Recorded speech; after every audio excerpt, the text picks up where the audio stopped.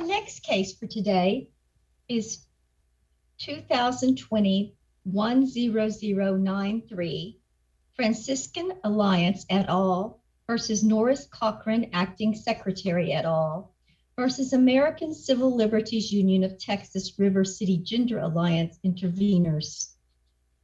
Mr. Davis, you may proceed. Thank you, Your Honor, and may it please the court. In at least 20 contraceptive mandate cases in jurisdictions around the country, courts have already considered the proper remedy for when HHS violates RFRA by trying to force religious people to pay for objectionable medical services. In those cases, the answer has been uniform. The courts have entered an injunction. Moreover, in every single one of the 20 cases collected in our brief, the injunctions themselves have been uniform.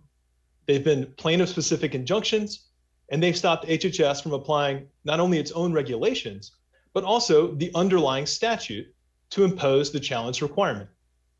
That's exactly the relief that plaintiffs are seeking here with respect to HHS's radical attempt to require them not only to pay for, but also to perform gender transitions and abortions contrary to their religious beliefs and their medical judgment. Counsel, can I back up and ask you maybe just a very elementary question that maybe the answer should be obvious, but it's lost on me. Are we still talking about the 2016 rule, the rule that was subsequent to that I think existed at the time the appeal was taken? And then, of course, we got your 28J with the proposition of yet another change in the rule. Can you tell us which one we're talking about here? Maybe we're talking about all three. Your Honor, I think that's a very helpful question. And what we're talking about is the government's action trying to apply Section 1557 to require these plaintiffs to perform these procedures or else risk the massive financial penalties that can come under Section 1557. So the relief we're seeking is aimed at that burden, and that's consistent with RFRA. So the object of a RFRA case is about the burden on religion. And so the proper remedy— about all three, basically, at this point. Your Honor, that's right, Your Honor. We're talking about action under Section 1557, and that puts us— Counsel, but you're also talking about still the 2016 regulation, aren't you? Because the Walker-Whitman case has said that the sex stereotyping includes the proposition for which Judge O'Connor had lined through, but they said now that proposition includes the point, and so it kind of moots out the relief that Judge O'Connor gave, doesn't it? I think that's right, Your Honor. As we sit here today, we've got two other district courts: the Whitman-Walker case, the Whitman-Walker Court in D.C., the Walker Court in New York, that have actually brought back provisions of the 2016 rule that impose upon plaintiffs the very substantial burden that Judge O'Connor held to violate RFRA, correctly held to violate RFRA. So we don't have to decide, do we, whether we're dealing with the 2020 rule or even 1557 if it's still dealing with the 2016 rule, do we? I think it's true, Your Honor, that the 2016 rule still imposes the burden, and we still need additional relief. And I think it's exactly right that to the extent that Judge O'Connor's opinion was premised on the idea that vacatur is enough, I mean, subsequent events have shown that vacatur is not enough. And why couldn't you have just gone back to Judge O'Connor, because he specifically said, why is an appeal the right vehicle, given that he specifically said if you need further relief or something changes, come back to me, or whatever the language specifically was? Well, Your Honor, I think his come back to me language was more about the 2016 rule, whereas, again, what we're seeking here is the same relief that the plaintiffs got in the contraceptive mandate cases, the same relief that the plaintiffs got in the Sisters of Mercy case just a couple of weeks ago, which is relief that's aimed at the burden. So but he doesn't have to give that relief, does he? I mean, are you saying that it's abuse of discretion not to give that relief? So, Your Honor, I think the Opulent Life Church opinion is really helpful here, where Judge Elrod explained for this court that it was abuse of discretion in that case for the district court to refuse to enter an injunction on irreparable harm grounds because the court said that a RFRA violation or a RLUIPA violation is itself irreparable harm. So I think, and that reasoning that's in Judge McConnell's opinion in the Ocentro case, that's in Judge Sykes's opinion in the Corte versus Sebelius case here. And I think it's important in the Corte versus Sebelius case for the Seventh Circuit, excuse me. I think it's important to note that we're not just talking about the 20 contraceptive mandate injunctions, which are precisely analogous to this case. Plaintiffs are actually unaware of any other case in any jurisdiction in the whole history of RFRA in which a court has found a prospective RFRA violation, but then nonetheless refused to enter an injunction. And neither HHS nor ACLU here has been able to muster a single counterexample of their own. Davis, a quick question. So your brief cites all these RFRA cases that resulted in injunctions, but did any of those cases also involve APA claims? No, they didn't, Your Honor, but I think there's a lot of cases there, but I'm not off the top of my head aware of any that did. But I think that gets— I guess my question is, in how many cases has the district court done what you're seeking here, which is vacate a rule under the APA and issue a permanent injunction against a RFRA violation? So I think it's helpful for the court to look at the Department of Commerce case, which is a post-Monsanto decision. And the Department of Commerce case, it's not a RFRA case, but there the court says it distinguishes the Monsanto case that Judge O'Connor relied on here. And it does so precisely on the ground that vacatur alone wouldn't actually stop the party to be enjoined, which there was a federal agency, from reimposing the challenged action. And this case is squarely in Department of Commerce land. We're talking about the vacatur alone doesn't stop HHS from imposing the burden on plaintiffs' religious beliefs.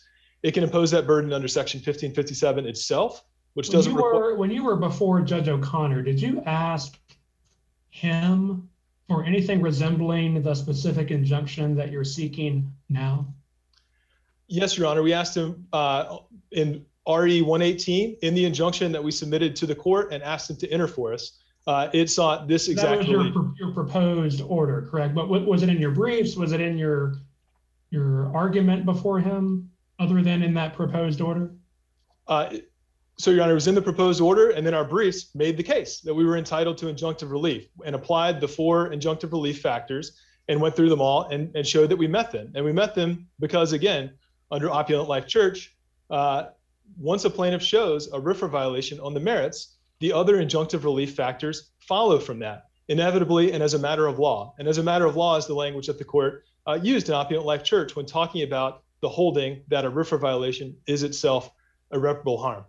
And I think it's striking that neither HHS nor ACLU in their briefs below took any issue with that part of the injunction that the plaintiff sought.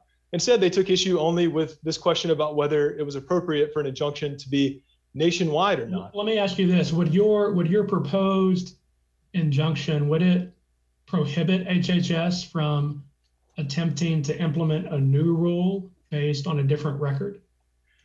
No, Your Honor. I think that's a great question. This is a straw man argument that we've heard again and again from ACLU and HHS so far in this appeal. The plaintiffs are not trying to strike down future regulations. We're not trying to stop HHS from passing any regulation that it wants. What HHS can't do under the injunction that we're seeking here is apply Section 1557 to these plaintiffs, the plaintiffs that are before the court, in order to require them to perform or ensure gender transitions or abortions. At what point in the rulemaking process would you attempt to bring HHS back before the district court?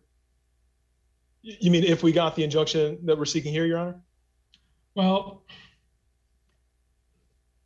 it's kind of a tag on to my earlier question, in which you were kind of in the process of answering about whether the proposed permanent injunction would bar HHS from implementing or trying to implement a new rule based on a different record. And I guess my follow-up was, well, at what point in that rulemaking process would you attempt to bring HHS back before the district court? So I think the answer to that question, Your Honor, is that our injunction would stop them from applying this new rule or Section 1557 itself or the 2016 rule, whatever the case may be, to impose sanctions on these plaintiffs. So it wouldn't be about trying to stop a rulemaking from going forward. It would be an injunction that says, hey, HHS, whatever your rule is, you can't apply it to these plaintiffs to perform these actions. And again, that puts us right on point with the contraceptive mandate injunctions, which had exactly the same structure. They didn't just enjoin the precise regulations that had existed at the time the Obama administration originally enacted the contraceptive mandate. And in fact, those cases actually had a really similar posture to this case in a lot of ways. So there, just like here, the contraceptive mandate originally appeared in Obama era regulations. But then, just like here, when the mandate was found to violate RFRA, the Trump administration came in and tried to fix it. And then just like— Why shouldn't we just, if we were to agree with you, assuming arguendo, not trying to foreshadow, why wouldn't we just remand for the district court to consider in light of the new circumstances of the other injunctions, if anything needs to be done, rather than dictating an injunction at this point, especially when it's not clear whether the district court specifically rejected your statutory part of the injunction earlier on the statutory basis, or whether it was just because it overlooked it or something like that. We don't know. So why would we not just remand? Your Honor, I think at minimum, the appropriate relief here would be a remand for precisely the reasons that you just discussed. But a remand is simply unnecessary here. And the court could look at the Corte versus Sebelius case, which there the Seventh Circuit said that once it had found that the legal reason that the district court declined to enter an injunction was wrong, then there was no need to remand for application of the injunction factors, because the injunction factors flow once you found a RFRA violation or a RLUIPA violation on the merits. And again, that's Opulent Life Church from this circuit. And they're actually strong. Though that we would be setting up one of those conflicts that we've been reading about in the past few years between different courts and different jurisdictions on these dueling injunctions. Should we be concerned about that in comity and those types of things? No, Your Honor, I think it's a great question. There's a raging debate, obviously, about nationwide injunctions and to what extent they're appropriate, to what extent they lead to dueling obligations on the government. This is a plaintiff-specific injunction. There's nothing inconsistent about the relief that plaintiffs are seeking here with the Walker and the Whitman-Walker cases. Those cases are about what does Section 1557 mean? What rules can HHS pass under it? This case is about, can those rules be applied to these plaintiffs? And the Religious Sisters of Mercy case from the North Dakota District Court just a couple of weeks ago addressed this very comedy concern that HHS had raised there and rejected it. And it said, sure, these are not conflicting obligations. HHS can have one rule for the non-religious people and a rule for the people that have already won the RFRA case. Mr. Davis, are you aware of a case where we have held or other courts have held that a district court abused its discretion based on facts or law that developed after the district court's order? So, Your Honor, the Opulent Life Church case is about abusing its discretion in not entering an injunction in not entering an injunction for a meritorious RLUIPA or RFRA claim. As far as your precise question, no, Your Honor, I'm not aware off the top of my head of a case like that. But I think it's important to note that the difference between the vacatur that the district court gave us and the injunction that we're seeking here was obvious even before these events, these post-appeal events. Tell me if this... Excuse me, didn't Opulent Life, though, include events that occurred even on the very day before or the day of oral argument in that case? So it was, and doesn't the opinion discuss that? So it's not just events that were known at the time the district court did or didn't give the relief at the time? That's absolutely right, Judge Elrod. The night before oral argument, the government there had changed its rule. And this court, in a really important passage for this case, said, well, look, for irreparable harm purposes, when you're evaluating that in a RFRA or RLUIPA case, the question is not what particular obstacle is it that the government has in place, the words on the page. It's the burden on religion. And there it was the plaintiff's inability to occupy their property. Here, it's the requirement that these plaintiffs will be required to give up their Medicare and their Medicaid funding, incur False Claims Act liability, all these penalties if they can't perform gender transitions and abortions because of their religious beliefs. I think the Opulent Life Church case is on all fours. But Mr. Davis, I guess we should ask opposing counsel, is it a risk that these things are going to be required based upon the current state of the law in this understanding? Yes, Your Honor. And I would direct the court to the Religious Sisters of Mercy case a couple of weeks ago, which went through all the reasons why right now Notwithstanding Judge O'Connor's nationwide vacatur, plaintiffs identically situated to the plaintiffs here continue to face a credible threat of enforcement under current circumstances. But And do that's these plaintiffs, you pointed out the uniqueness of these plaintiffs. Do these plaintiffs, are they going to force these plaintiffs based upon the developments in the law? Your Honor, I think that's what these plaintiffs are similarly situated to other plaintiffs that have religious objections to performing gender transitions. But have they grandfathered them? Have they said, oh, we're not going after them and they have the right because of this lawsuit? No, Your Honor. And I think the fact that HHS is still fighting this appeal the way that they are suggests that they want to preserve their right to go after these plaintiffs. I see I'm out of time, Your Honor, so I'll reserve my time for rebuttal. Okay, thank you. We'll hear from opposing counsel now. Good afternoon, and may it please the court. Ashley Chung for the United States. Ms. Chung, does the government have any plans to be going after the plaintiffs in this case based upon the sex stereotyping or any other part of the 2016 rule at this time? Do they have to comply with the 2016 sex stereotyping provision, or are they grandfathered because of the relief that they obtained in the district court, such that it's not necessary to do any further relief? Sure, I have a few responses to that, Your Honor. So plaintiffs prevailed in district court, and the district court vacated all of the provisions that plaintiffs challenged in the 2016 rule. Plaintiffs didn't challenge the sex stereotyping provision, so that's not an issue in this case. And the injunctions from DDC and EDNY, those courts did not purport to revive the portions of the 2016 rule that were vacated by Judge O'Connor in this case. So all of the challenged provisions are gone.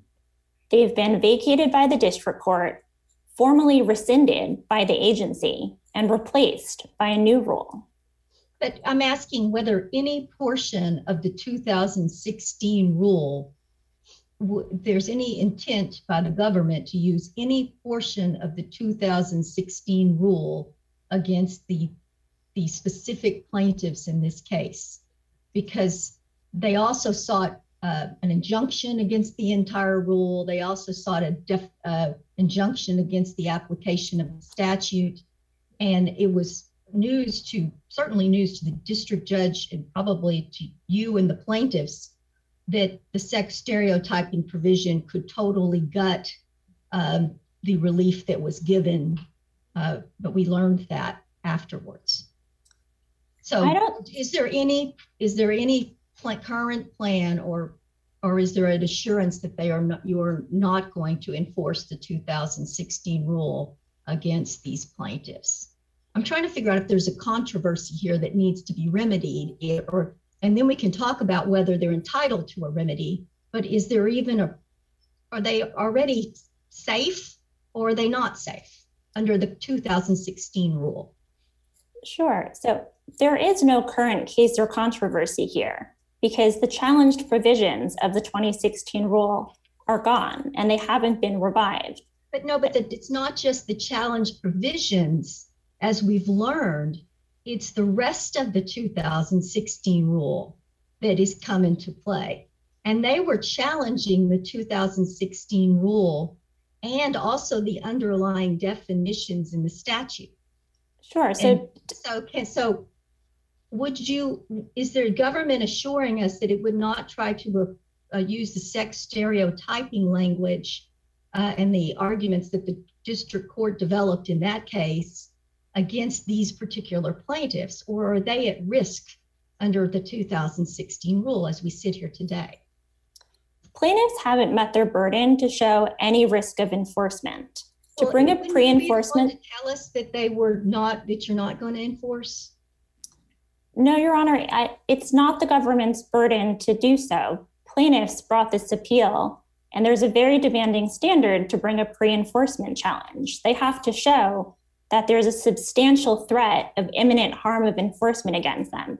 And they can't show that here, where they prevailed in district court. And I do want to be clear about exactly what case plaintiffs brought in district court. At every step, of the process, they have been challenging the 2016 rule and not the underlying statute. The underlying statute doesn't cause them any harm.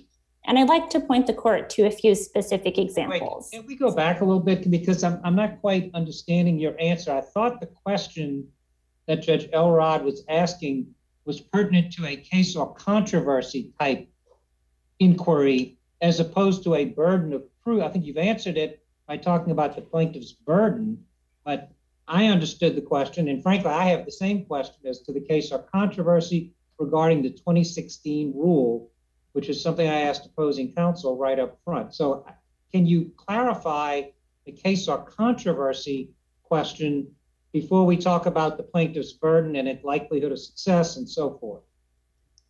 Sure. So there is no current case or controversy under the 2016 rule because the portions of the 2016 rule from which plaintiffs claimed harm have been vacated by the district court and rescinded. And plaintiffs have never claimed harm from the sex stereotyping provision. So that provision is not even at issue in this case. And they haven't shown that the agency is going to bring any enforcement action against plaintiffs under that provision or under any part of the 2016 rule. Plaintiffs prevailed in district court on both their APA claim and their RFRA claim. And just turning back to exactly what is at issue in this case, I'd like to point to a few examples from plaintiffs' complaint and from their district court brief to show that they were challenging the 2016 rule and not just a general application of the statute. So the first sentence of plaintiff's complaint says, this lawsuit challenges a new regulation issued by HHS, and that's the 2016 rule. In count 1, paragraph 121, they say the regulation is not in accordance with section 1557 or Title IX. In their prayer for relief, they ask the court to issue a permanent injunction enjoining defendants from enforcing the challenged regulation against plaintiff. And the same goes for all their district court briefs. So the point here is that plaintiffs challenged the 2016 rule and they won on that challenge. They can't use this appeal and a challenge to the 2016 rule to challenge different agency action, which they never raised in district court. Well, I guess that gets us back to the point, what does it mean to have won the challenge? Because the court explained that there was no indication that once the rule is vacated, defendants would defy the court's order and attempt to apply the rule against plaintiffs. Indeed, the defendants agreed with plaintiffs in the court that the rule was substantively unlawful under the APA. I'm quoting your red brief, but language specifically directly from the court. But now we know that the rule is not considered vacated. And in fact, another court has said that the sex stereotyping provision must be in effect and is enjoined from being vacated.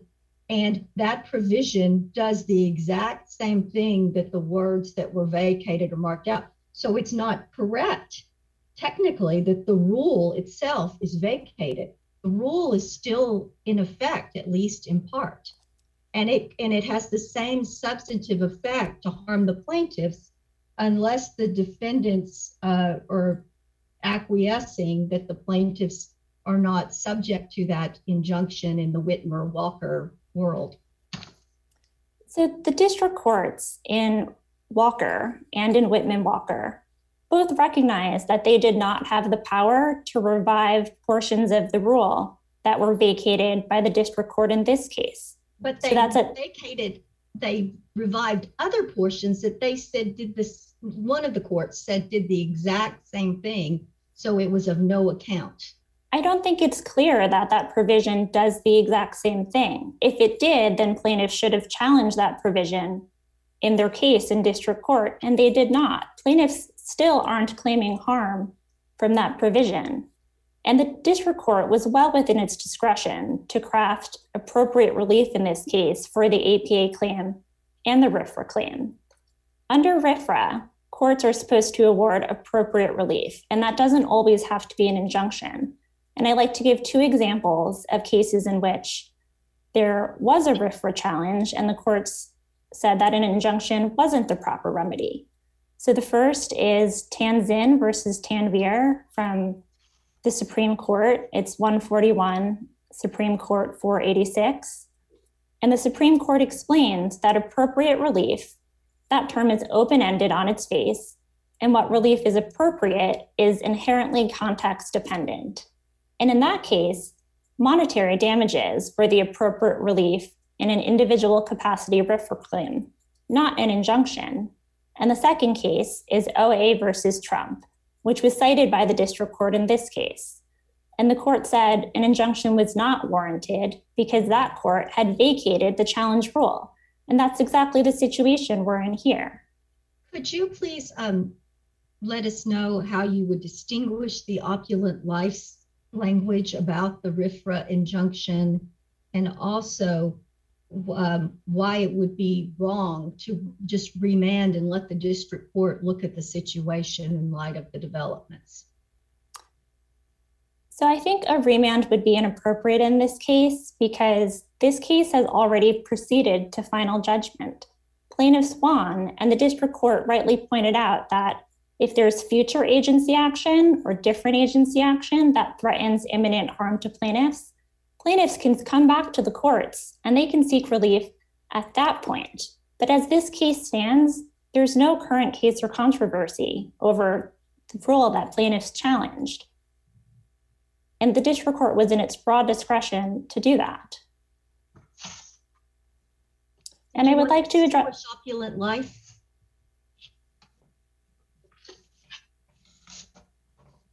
I'm sorry, are we having a hearing issue? No, I'm sorry. Distinguish opulent life, that if you wish. I'm asking you to do so, but if you don't care to and you want to use your time, otherwise you may. Sorry, was there a specific portion of that case that you wanted me to address? Yes, that said that a RFRA injunction should be entered whenever RFRA is violated. That's the portion that I would like for you to address. Sure, but sometimes an injunction under RFRA is the appropriate relief for that case. But as the Supreme Court said in Tanzir, it's not always the appropriate relief. And here, it was well within the district court's discretion to conclude that by vacating the challenge provision of the rule, that sufficiently protected plaintiffs and that no further relief was warranted. And I think the Supreme Court's decision in Monsanto is exactly on point here. In that case, the district court had vacated the challenged agency decision, and it had gone one step further and entered the type of injunction that plaintiffs are asking for here. And the Supreme Court said that second step, that injunction, was an abuse of discretion because if there was future agency action that might harm plaintiffs, the appropriate thing to do would be for plaintiffs to bring a challenge to that action at that point, not for the district court to enter a preventative permanent injunction against future hypothetical agency action. We don't know. Is it against agency action or is it against the current rule, the 2016 rule? Because nothing else, the agency doesn't need to do anything else except to apply the provisions of the 2016 rule that are still in effect. So two responses to that, Your Honor. First, there's no threat of enforcement, and plaintiffs haven't shown that the agency intends to bring an enforcement action against them under the 2016 rule. You said two. Did you? Well, you can give your second response, and then I think Judge Willett has a question for you as well. Or was it you, or was it Judge Engel? I think it was you, Judge Willett. Sure. Did you want to give your second reason? Yes. And second, plaintiffs can't challenge future agency action. There has to be some concrete case or controversy now. So to the extent that they think the agency is going to take different action in the future, they can bring that claim in the future. They can't get a permanent injunction now. Okay, I think Judge Willett has one question for you. I do, thank you. Just really quick, it's about Whitman Walker. So the DC Circuit, we all know, just stayed the appeal from the preliminary injunction against the 2020 rule. And I think just awaiting possible reconsideration of the rule by the new administration. And I wanted the government's thoughts as to any implications of that. Should the agency's reconsideration of the 2020 rule inform how we view this case at all? Sure. So I think the fact that the agency is reconsidering the issues only underscores that there is no current case or controversy, and that plaintiffs are not harmed now by anything that the agency is currently doing or under the agency's current interpretation of the rule. And if the court has no further questions, we would ask the court to dismiss this appeal as moot or to affirm the judgment of the district court. Thank you. Thank you. We have your argument. Mr. Block. Good morning, Your Honors. Joshua Block for the interveners. I think today has blended together two very different questions, and I think it's important to keep them separate. The first is whether the plaintiffs are entitled to an injunction against the 2016 rule. And the second is whether they're entitled to an injunction that goes beyond the 2016 rule to cover hypothetical future agency regulations that haven't yet been promulgated. Now, the first question, I think, is actually a relatively low stakes question. As we see it, the district court issued a declaratory judgment. This is in its final judgment on Record Excerpt 41, declaring that the 2016 rule as applied to the plaintiffs violates RFRA. That is a binding judgment on the government. And so I think the issue for this first question is whether or not that declaratory judgment is enough or whether they need an injunction too. And as interveners, we don't really care as much about the answer to that question, because I think in either case, the only issue is whether the government is going to be under the court's contempt power if they bring another action under the 2016 rule. But it's clear that the court has held the 2016 rule can't be applied against these defendants. And I think that's true. Total, right? That's in total, not just and that includes the sex stereotyping provision because it's the entire rule. Is that your understanding? Yes, Your Honor, that is my understanding, that the APA challenge was to the specific provisions, but the RFRA challenge, I think, was to the entire rule. So you're agnostic on whether or not we need to clarify that. That's right. I don't think it was an abuse of discretion. I think in general, the Supreme Court has said that when voluntary cessation happens, as it did with the Trump administration, that generally counsels in favor of a declaratory judgment and not an injunction. I guess in light of the statements today, the court might ask the court to remand. My understanding is that any application of the 2016 rule against these plaintiffs under the district court's holding violates RFRA. Okay, and now you're going to talk about the statute and the 2020 provision. Is that how you're going to break it up, or what? No, Your whatever. No, Your Honor. So I think that the 2020 provision is a little bit irrelevant to this also. To the extent the 2020 provision revived anything about the 2016 provision, it can't be applied to these plaintiffs under RFRA. So I don't think it's the vacatur that protects plaintiffs. It's their declaratory judgment that this violates RFRA. And they're not similarly. The vacatur is not really strong enough, is it? I think it's a red herring. I think that it's a declaratory judgment that really provides them the protection. And that's what distinguishes them from the Sisters of Mercy case. They brought a lawsuit. They didn't have a declaratory judgment already protecting them. But I think what is of great concern is the idea that they could leverage this holding against the 2016 rule to have an injunction that purports to enjoin application of regulations that haven't even been adopted yet. In their footnote, in footnote 4 of their reply, they even suggest HHS would have to effectively have pre-clearance for the district court before applying any sort of new regulation. And that might be efficient. It's always efficient to have advisory opinions, but Article 3 courts can't do that. They just can't enjoin the application of future regulations that haven't been passed. It's just, you challenge the regulation after it's passed, not while it's still being drafted. We have final agency action that limits this court's ability to appear sovereign immunity. So I think that is the fundamental divide here. Can you help us with the statute, though, because they did argue in the district court, and they have submitted a proposed order that would have said what the statutory language meant Your Honor, I think that's just wrong. The only mention of the statute is they mentioned that in their proposed order. They did. Proposed I order. think they slipped it into their proposed order. It's nowhere in their complaint. Okay. It's nowhere in their legal briefing. It's nowhere in the district court's analysis.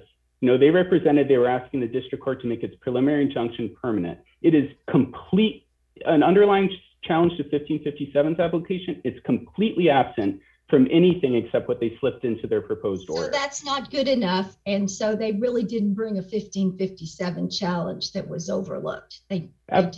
Okay, that's your position. Yes, their whole theory of the case was that 1557 doesn't protect transgender people. That was their theory of the case.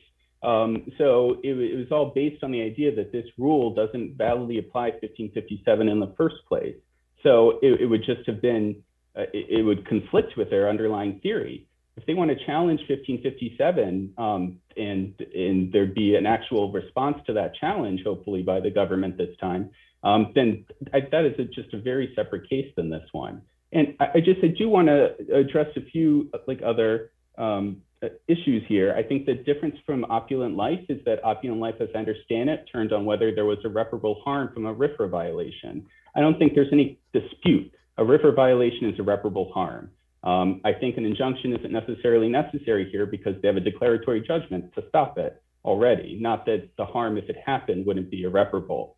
And I just wanted to emphasize that beyond, I think, the very weighty Article 3 questions here of having a broader injunction that goes beyond for regs that haven't been passed yet, this court has said time again that any injunction has to be narrowly tailored to the specific violation of the law that the court found. And plaintiffs here, they won a RFRA judgment on an expedited basis without any discovery, without any even lodging of the administrative record, because the district court was willing to sort of accept the government's default on this. I think that allowed a much quicker resolution than if the court had purported to issue a holding for all time that any application of RFRA couldn't survive any sort of, any application of the rule could never survive any RFRA analysis, regardless what the evidence actually showed. The whole theory of the case was— Some courts, though, have entered very broad injunctions on just whole swaths of joining whole swaths of regulation and proposed regulation. And you're aware of that, right? Yes, Your Honor, and I guess that's why we have courts of appeals. All these decisions are in the past 2 years. And I think this would be the first court of appeals to ever bless that sort of injunction, and it's really unheard of. Thank you. I see my— I'm sorry, were you finished? I didn't mean to cut you off. I was. I'm happy to answer any further questions. I just saw that my time was up. Okay, thank you. I don't think there are any further questions for you. We appreciate your argument. Mr. Davis, you may proceed with your rebuttal. Your Honor, just a few quick points in rebuttal. So first, we heard from both HHS and ACLU that this case was a challenge to a rule and not a challenge to a statute. But Your Honors, again, in the injunction that we submitted, in the proposed injunction language that we submitted to the district court, which is the best place to look for the relief that we were asking the district court to give us, we specifically sought the very relief that we're seeking from this court. Wouldn't the best place to look be your complaint?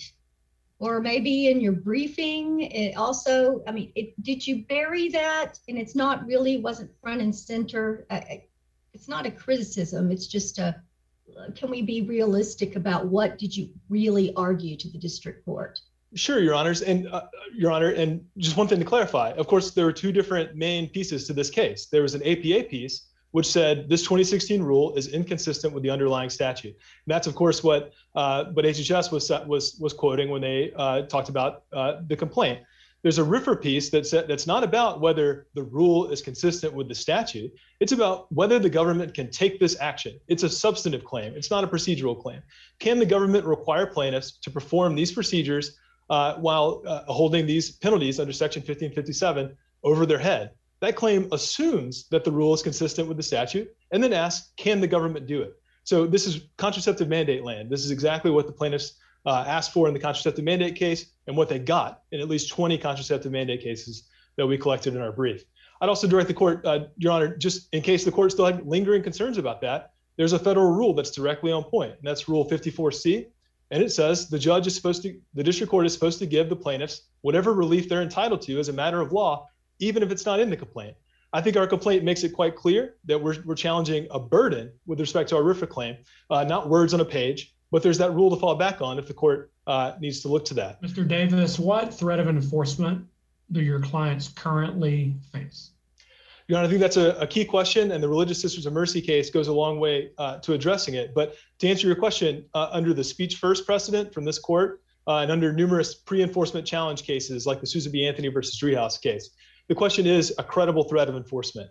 And the speech first case points out that in the ordinary case, that credible threat of enforcement simply follows from the fact that the plaintiff's conduct is at least arguably prescribed by the challenge statute, as long as that statute is non-moribund. And of course, there's no claim that the statute here is moribund. But in terms of the actual facts on the ground, there's a credible threat of enforcement for several reasons. Tell me how uncertainty, tell me how possible harm equals irreparable harm.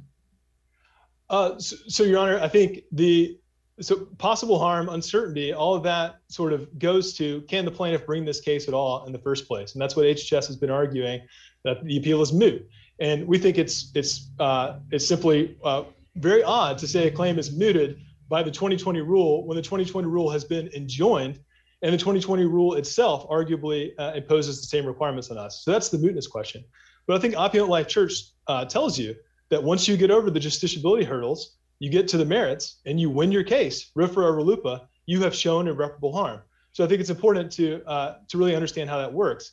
And I'd also direct the court to the Diocese of Brooklyn opinion from the Supreme Court just a couple of months ago. And there, it was not a mootness case, it was an injunction case. The plaintiffs had been removed from the challenge requirements by the time the case got to the Supreme Court. And so the Supreme Court had to consider, should we still enter an injunction here? And the court did enter the injunction because it said the plaintiffs were under a continuing threat that the requirements could be reimposed on them. That's this case. And I want to be clear, Your Honor, that the practical one, you said that there were practical and you didn't get to those. Yes, Your Honor. So even aside from the point that a RFRA violation is irreparable harm, here there's a credible threat of enforcement for at least 3 reasons. The first is that back when the 2016 rule was originally passed, HHS vigorously enforced it, including by entertaining claims against Catholic hospitals, exactly like the plaintiffs in this case, claims that were complaints that were brought by counsel for ACLU, or by ACLU in this case. Second, and so there's really no reason to think that HHS won't go back to doing what it did now that the 2016 rule is back in effect under Walker and under Whitman-Walker.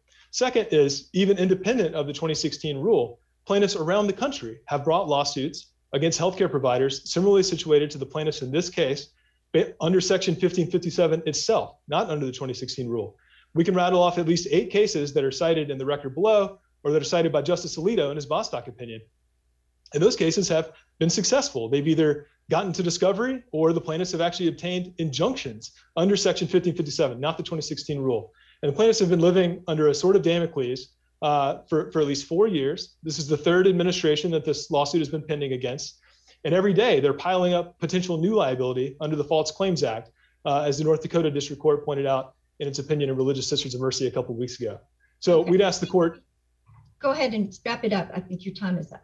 And we'd ask the court to reverse the district court's remedy determination in part and remand for entry of a permanent injunction. Thank you. Thank you. We appreciate all of counsel's arguments today. Thank you. They've been helpful. And we appreciate you appearing virtually for this oral argument so that we could accomplish it today. Thank you. Thank you, Your Honor. This case is submitted, and we will continue to consider it. Thank you.